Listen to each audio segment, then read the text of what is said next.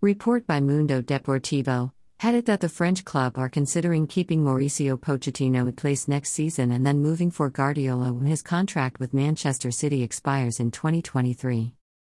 Keeping Pochettino in his position at the Parc des Princes would save PSG around €15 million. The Argentine is understood to enjoy a good relationship with the recently renewed Kylian Mbappé. There will be change at PSG this summer, however. Luis Campos has been tipped to come in and replace Leonardo as the club's sporting director and may insist upon a change of coach. If Pochettino is to leave this summer, it's understood that Nasser Al-Khelaifi is predisposed to go for former player Thiago Motta. He coached PSG's U19 team in the 2018-19 season and has also saved Spezia from relegation from Serie A.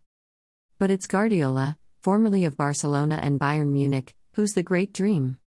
Adapted from Football España.